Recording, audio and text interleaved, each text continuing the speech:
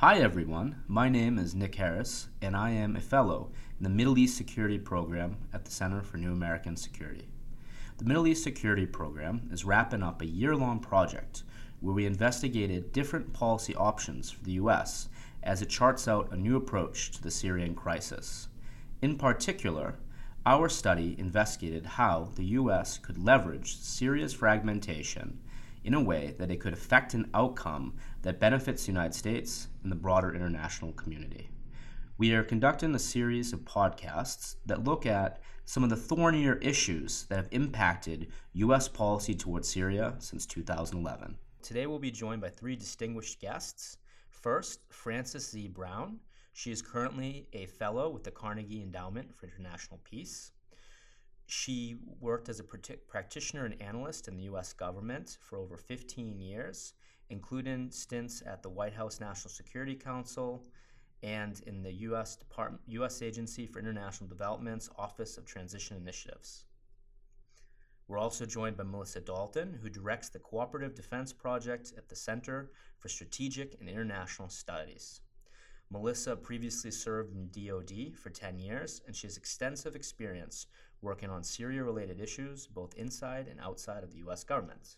And last but not least, our own Lauren DeJong-Schulman, who's the Deputy Director of Studies and the Leon E. Panetta Senior Fellow here at the Center for New American Security.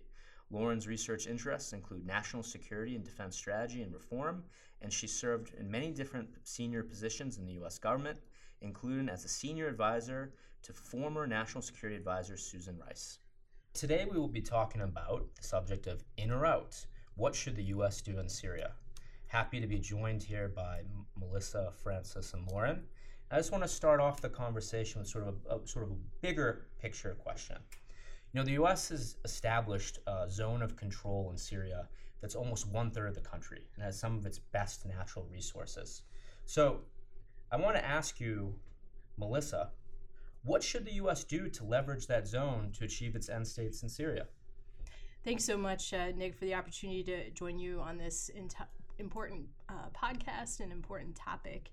I believe that the U.S. does have an opportunity going forward to leverage its relationships and potentially, if it chooses to, sustain an enduring presence in northeast Syria to achieve its objectives in the broader country and in the region. But I think it is worth taking a step back and considering exactly what that outcome and those objectives are. Are we looking to use that leverage to compel changes in the regime's behavior? Are we looking to consolidate gains following counterterrorism operations vis-a-vis ISIS? Are we looking to deter Iranian aggression in the region? Are we looking to ensure the security of our allies and partners in the region? That, of course, prompts some interesting questions vis-a-vis Turkey. And then, of course, there's also the question of how our presence and relationships in Syria intersect with our broader global goals of competition with Russia, which, of course, has perhaps even stronger strategic interests in Syria than the United States. So I think we need to be very clear-eyed about how we're going to use our relationships and any sort of enduring presence in northeast Syria to achieve any range of those objectives, because they could potentially contradict each other depending on the policy and operational choices that flow from them.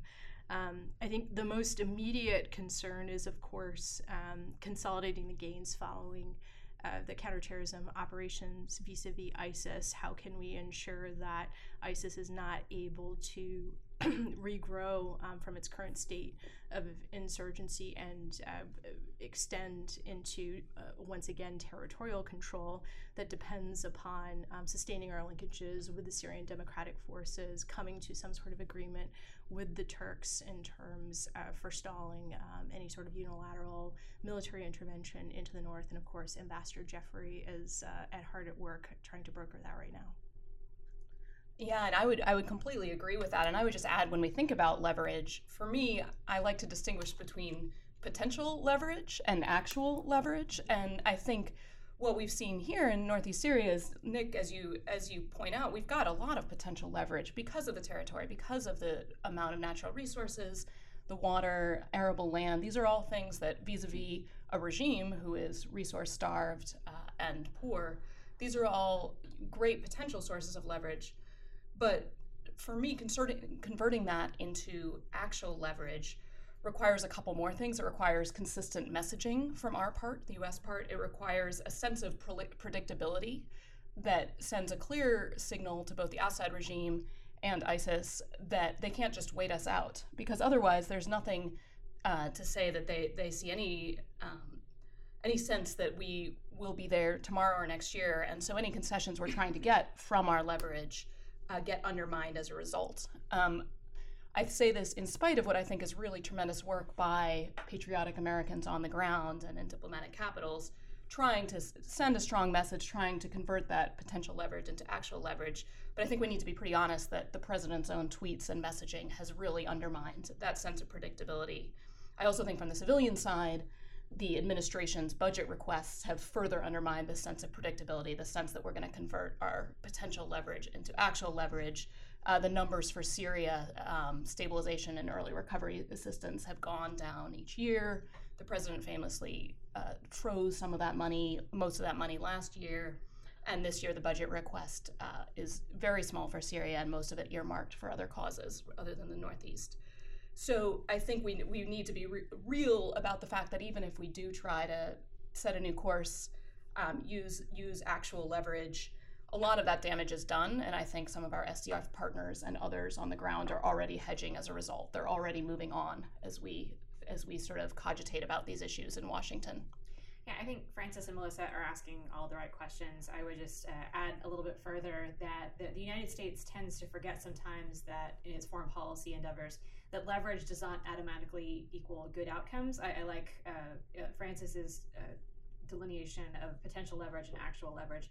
I think actually utilizing the leverage that we have could be quite expensive to the U.S., both in terms of dollars and also, equally importantly, strategic time by senior leaders. And that's something that when we make foreign policy decisions is not always readily apparent.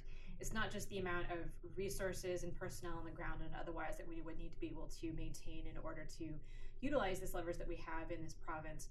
But also it's going to be quite expensive in terms of negotiation time with senior folks. Turkey, Russia, Syria, and others in the region are not exactly easy, low drag, very kind of, low key partners to work with. They tend to demand a lot of time and a lot of patience in coming to outcomes that are going to be in any way tenable for anybody. And that may be well worth it, but it should also be or weighed against other priorities that those same leaders may want to execute elsewhere. And these are, looking at how much time you're going to spend on a calendar when making a foreign policy decision is not a simple way to make that choice. But on the other hand, if you don't recognize that this is going to be time intensive and not just for the next 6 months, but for the next several years, dedicating the U.S. towards an outcome that it is not able to actually fulfill is going to leave us worse off in many ways than if we had just been honest with ourselves about what we were actually able to dedicate up front.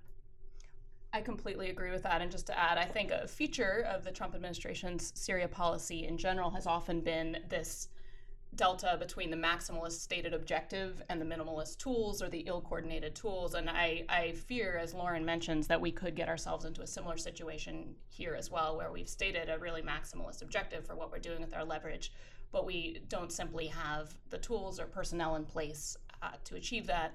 We've already seen sort of the downsizing of the high-level diplomatic apparatus after the resignation of Ambassador McGurk. Ambassador Jeffrey is nobly taking on all those roles. There's other senior diplomatic corps as well, but I think it's pretty clear that the White House isn't going to spend a lot of time navigating and negotiating these trade-offs and negotiations. And only to add to these excellent points, I think the tragedy of Syria is that the spillover effects of the conflict don't stay within Syria. As devilish of a policy problem as this has been for the last 8 years, and we haven't quite gotten it right as an international community, let alone the U.S. and its own policy, as we enter this next phase of the conflict. And I would argue that it is just that it's not the end of the war.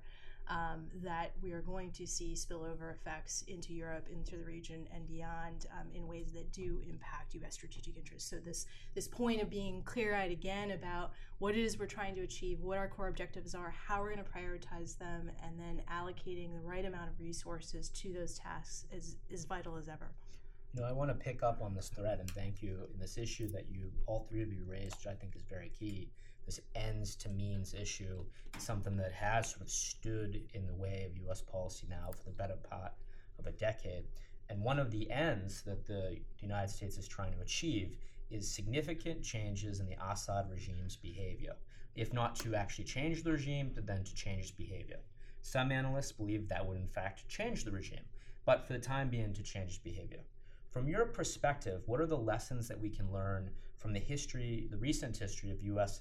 efforts to change the Assad regime behavior, and how can we take those efforts and try to change its behavior moving forward? I'll start quickly. It seems to me that, we've had this objective of changing the regime's behavior, and often that gets manifested in that we hope Russia will help change the regime's behavior. We saw this recently with the retaking of southern Syria, and this hope that somehow in this circuitous way the regime would change its behavior. I think it's one more example of this theme of maximalist ends and not really sufficient tools to get there. I think if potentially we reframe our ends as an acknowledgement that Syria's outcome is going to be suboptimal, but we have a range on the spectrum of suboptimal, and go from there, that might be the way forward. Is terms of the regime's behavior and what it specifically does. We know that just telling Assad, be better, be nicer, be a reformist, that's not going to work. We also would have to be really specific about what changes we would want from him. But I do think if we engage in some of the non-sexy, non-glamorous details of how the regime is actually treating its citizens, we might get more traction. So for example, decentralization. Law 107 is on the books. The regime has stated that it wants to decentralize. That would help in some ways the experience of Syrian citizens. We can actually move forward on that, making decentralization real, getting at some of the problematic issues of Law 107 that give a lot of power to the Damascus-appointed provincial governor, and instead moving that to an elected official, for example. We could also engage seriously on the details of the housing and property laws that the regime is rolling out that are an obstacle to return. So in some of these really concrete and kind of nitty-gritty ways, I think we could maybe get more traction than just continually hoping that the regime will become a better or more good faith actor. I think there's some hard realities to recognize in 2019, as much as it pains me to say it. The fact that the Assad regime has weathered the storm of 8 years of civil war and concerted international pressure and actors involved, I think greatly reduces the prospects for us to seek a changing government at least in the near term in Syria. That said, given what is forecasted to be an ongoing insurgency in the east, and certainly protests that have sprouted up in Deraa and other places, Idlib still being an unanswered question, I think portends continued instability in Syria in ways that will make it difficult for Assad to reinstitute the type of state control that he had before the war. That being said, the relative power centers that have been important for regime stability over the last 60 years are still intact in terms of the Alawi core, in terms of Sunni elites buying into that model, the concentric circles of power that Assad and his family have relied upon. And so I think the question going forward for the U.S., for the international community, is to use the limited leverage that we have strategically. I think reconstruction is one of those points. I think the administration and congressional exploration of how reconstruction dollars could be conditioned going forward on specific changes that are made to the governance model in Syria are important, and in terms of ensuring humanitarian access to reach Syrian civilians going forward. in very concrete ways that connect to, as Francis has very eloquently laid out, the stabilization and bottom-up efforts that the U.S. has been supporting over the last few years. So is there a way to broker some model of decentralization for the Northeast, potentially for other places over time, that limits the ability of Assad, backed by Russia and Iran, to reinsert themselves in those territories? I think the other key piece is more broadly thinking about what degree of leverage does the United States have vis-a-vis China to ensure that they do not come in heavily to Syria reconstruction. When you think about the Russians and the Iranians, as much as they have a strategic stake in reconstructing Syria, particularly in ways that strengthen their own power and influence on the ground, and I think we are seeing that start to happen, they have constraints economically at home that will prevent them from going full bore on reconstruction in Syria. Whereas if the Chinese were to get more heavily involved, I do think that that would be problematic for Syria's trajectory vis-a-vis U.S. interests. I think you both have made these points more eloquently than I could, so I'll just close out by saying I think that a key focus of the United States in its Syria policy over the next year needs to be ensuring that its overarching policy in Syria, whether it be explicit or implicit regime change or something that is probably needs to evolve from that, does not in any way incentivize actively or tacitly the ongoing humanitarian crisis that we see in the region, and does not continue to distance us from the goals, the lower level goals of improving governance and improving the lives of Syrians that we have executed quite well in several other parts of the country. I think Nick makes this point quite eloquently in his paper that in a lot of ways the U.S. policy, by having this sort of different threads and different objectives, has now really kind of come to a head in terms of contradicting itself and potentially exacerbating what has been a really long-running humanitarian crisis, amongst many other things. And there's no good, easy, non-painful way to deal with that for those who've been working on Syria policy for many years. It's probably going to require us to step back from some of our initial objectives in the region.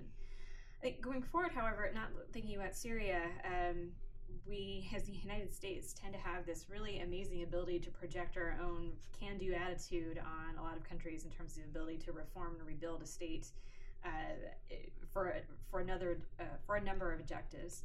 And also the ability to say that, like, we don't like the leader of a particular country and they should get going.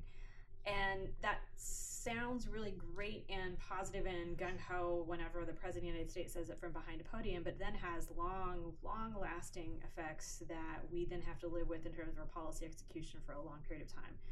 And we are seeing the initiation of that in other places as well, Venezuela, Iran, to some degree North Korea, and would caution our senior leaders in government right now to actually seriously try to learn the lessons that we have painfully learned in Syria, Libya, and elsewhere over the last decade, some of which were very well intentioned, some of which were very well executed, but still did not necessarily have the outcomes that we sought. Now, this is a very interesting point that was just raised in this context, which is, where does Syria fit sort of the broader menu of U.S. policy decisions that it has to make? You know, Melissa, you raised this sort of broader question of what does this mean for China and its engagement in the Middle East, and we know obviously, as you raised, Francis, this issue of Russia and what is Russia's role, more in looking at it from a strategic perspective. Okay, once you actually say something and you say you intend to do it, have you thought through what the consequences are? If I may just sort of ask a follow-up to what we've had this excellent discourse here, is there a risk that if the U.S. does not remain engaged in its zone in Syria, that China and Russia will therefore use that withdrawal, or that some would call it defeat, to expand their range of influence in the broader Middle East? So I think, it's worth taking a step back in terms of what are Chinese and Russian interests in the region broadly, and then connect them to Syria. And I think we're still in a process of determining what those exactly are. And for Russia, I think it's quite clear in terms of a long-standing relationship with the Syrian regime in particular, as a client state in terms of supporting its military. It has its two strategic bases, both sea and air bases in Syria. There are also strong counterterrorism concerns that Russia has vis-a-vis the conflict in Syria and how that threatens Russia's southern flank, the bleed over through the Caucasus, and we've seen actually the foreign fighter recruitment into Syria being connected to networks that have historically threatened Russia. So I think you can make those clear connections, and then paint this broader picture of how, from a strategic or information operations perspective, Russia has been able to capitalize upon its relatively low-cost intervention into Syria to start connecting to other partners that historically have been more closely aligned with the United States over the last few years through potential arms sales, broader political relationships, Arab partners in the region also capitalizing upon the opportunities to do very visible handshakes with Vladimir Putin, and also potential broader economic and energy deals. So I think Russia is trying to insert itself and capitalize upon the IO victory that has gained from Syria. China, I think it's a bit harder to discern what their ultimate goals are for the region. Certainly strong economic ties, the trade flows from the Middle East, from the Gulf to Asia certainly matter.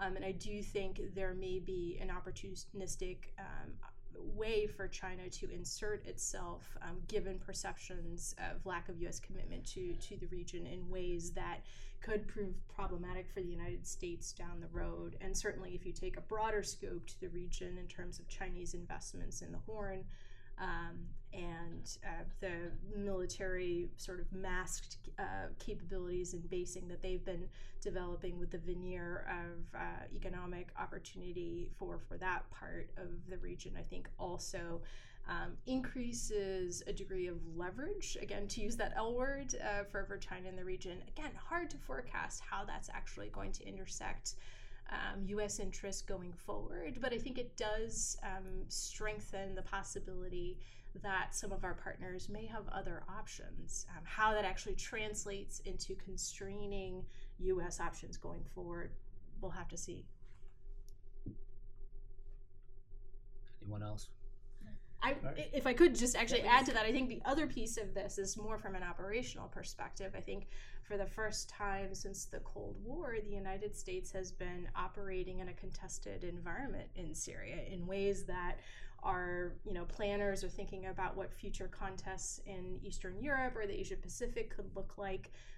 We're starting to see from an electronic warfare, IO, other sort of gray zone type activities have been playing out real time in Syria in ways that have challenged U.S. operators that I think are concerning for the future. And Melissa, to build on that point, from what we understand from our Israeli partners, is they are constantly getting this real-time sort of experience engaging with modern Russian technologies. And one of their major concerns, which ties into sort of this, can Russia create this sort of no-go zone for itself in the core Middle East and the Eastern Mediterranean, is if it turns on its S-400 anti-air system. And they say that if that happens and the Assad regime turns on its S-300s, you'll have a sort of air denial environment that's relatively unprecedented in the modern Middle East. This is very important in context, as all three of you raised. Syria is very important in the context of broader geopolitics. I want to build off a point that Francis made. I think it's very important that we're faced with a range of suboptimal choices. And as we here in the Washington, D.C. policy community are sometimes referred to derogatively or sometimes lovingly as the blob. And the blob has said that, President Trump's, numerously stated inclination to just get out of Syria now that he's knocked the crap out of ISIS is something that he shouldn't do. However, some Syria analysts believe, you know what, that is the right way to go, that the U.S. needs to minimize its investment and its exposure in Syria and take those resources and put them elsewhere. So I'll ask the three of you, if you're going to go on CNN or your network television channel of choice, how would you defend Mr. Trump's decision?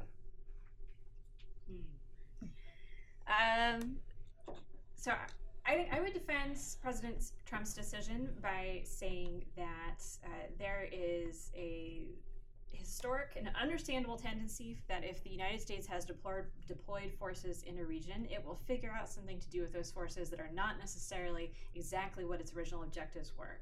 And this is well-intentioned, and in some cases it's often strategically important. But if we continue to maintain forces in Syria with ISIS being defeated, we will inevitably come up with an additional stretch of missions for them that are perhaps not exactly what the present AUMF, which is in theory the authority by which they are deployed, doesn't actually allow them to do, whether it be to get rid of the Assad regime, whether it be to help improve governance councils in northeastern Syria, whether it be take out additional extremist groups that are in their region, or to protect our friends the Kurds, all of which might actually be a good idea, but have not actually been debated, approved, considered by the American people, really debated on in Congress, or frankly articulated by the President of the United States as a mission for the last 2 decades that we should be undertaking. So I would be possibly in favor, I guess, of pulling U.S. troops out of Syria in order to actually follow the law and stated strategy and, maybe prevent ourselves from pursuing other kinds of activities in the region that we hadn't actually planned to do. I know that was really persuasive. I did my best. I will build on that, and I will pick up on one of the maximalist objectives the administration has mentioned, which is the counter-Iran objective. And I think there's a strong argument to be made that if we've now extended our mandate in Syria to go well beyond countering ISIS to stamping out Iranian influence, that is an invitation for probably an open-ended and intrusive U.S. presence, which I think would have all kinds of secondary knock-on effects that should be debated and thought about seriously. So I think in that sense, I'm not in favor of a maximalist counter-Iran open-ended deployment either. I do think it's also worth keeping this in perspective now. If current troop levels are reported to be around 2,000 now, before any potential drawdown, there's now numbers being thrown around 200, 400. But whatever that number is, that is a fraction of the troops currently on our southern border on I think a fairly dubious mission. Yes, it's not an apples-to-apples comparison. It's different kinds of forces. But I think we need to be nuanced when we talk about what this presence actually is and how open-ended it may be, and rather than sort of assume it's either one extreme or the other, look really hard at the details on what's entailed and what the actual mission is. Great. And to be clear, this is not what I would advocate, but if asked to be in the position, I think I would go back to our earlier thread of conversation in terms of right-sizing strategy to resourcing. The main impetus for the United States to get involved in Syria, setting aside the airstrikes in response to the chemical weapons attacks, has been the counterterrorism imperative. It has been ISIS, the threat that it posed in terms of its territorial control. We have, by with and through our SDF partners, cleared that territory. And now we are shifting to a posture where we are going to empower them going forward to secure from a governance perspective that area to ensure that ISIS does not grow back. We are also going to ensure that the Israelis, the Iraqis, the Lebanese, the Turks, the Jordanians have the resourcing that they need to take care of their security going forward to minimize the spillover effects that could emanate from Syria going forward. But the reality is, in terms of vital U.S. national security interests, that power projection capability that ISIS once had no longer exists in its prior form, and so it's time for us to bring our troops home. I'll add one more comment that I do seriously believe this time, that having U.S. forces deployed with shifting rationales, questionable legal authorities, changing missions as articulated by the Commander-in-Chief, and unrealistic maximalist objectives, as well as some cases questionable partners, is dangerous, risky, and does a disservice to those who put their lives at risk for us every day. Thank you. Well, I think that is an excellent note to end on. Thank you, all three of you, for joining us in this discussion. Thank you. Thank you. Thank you.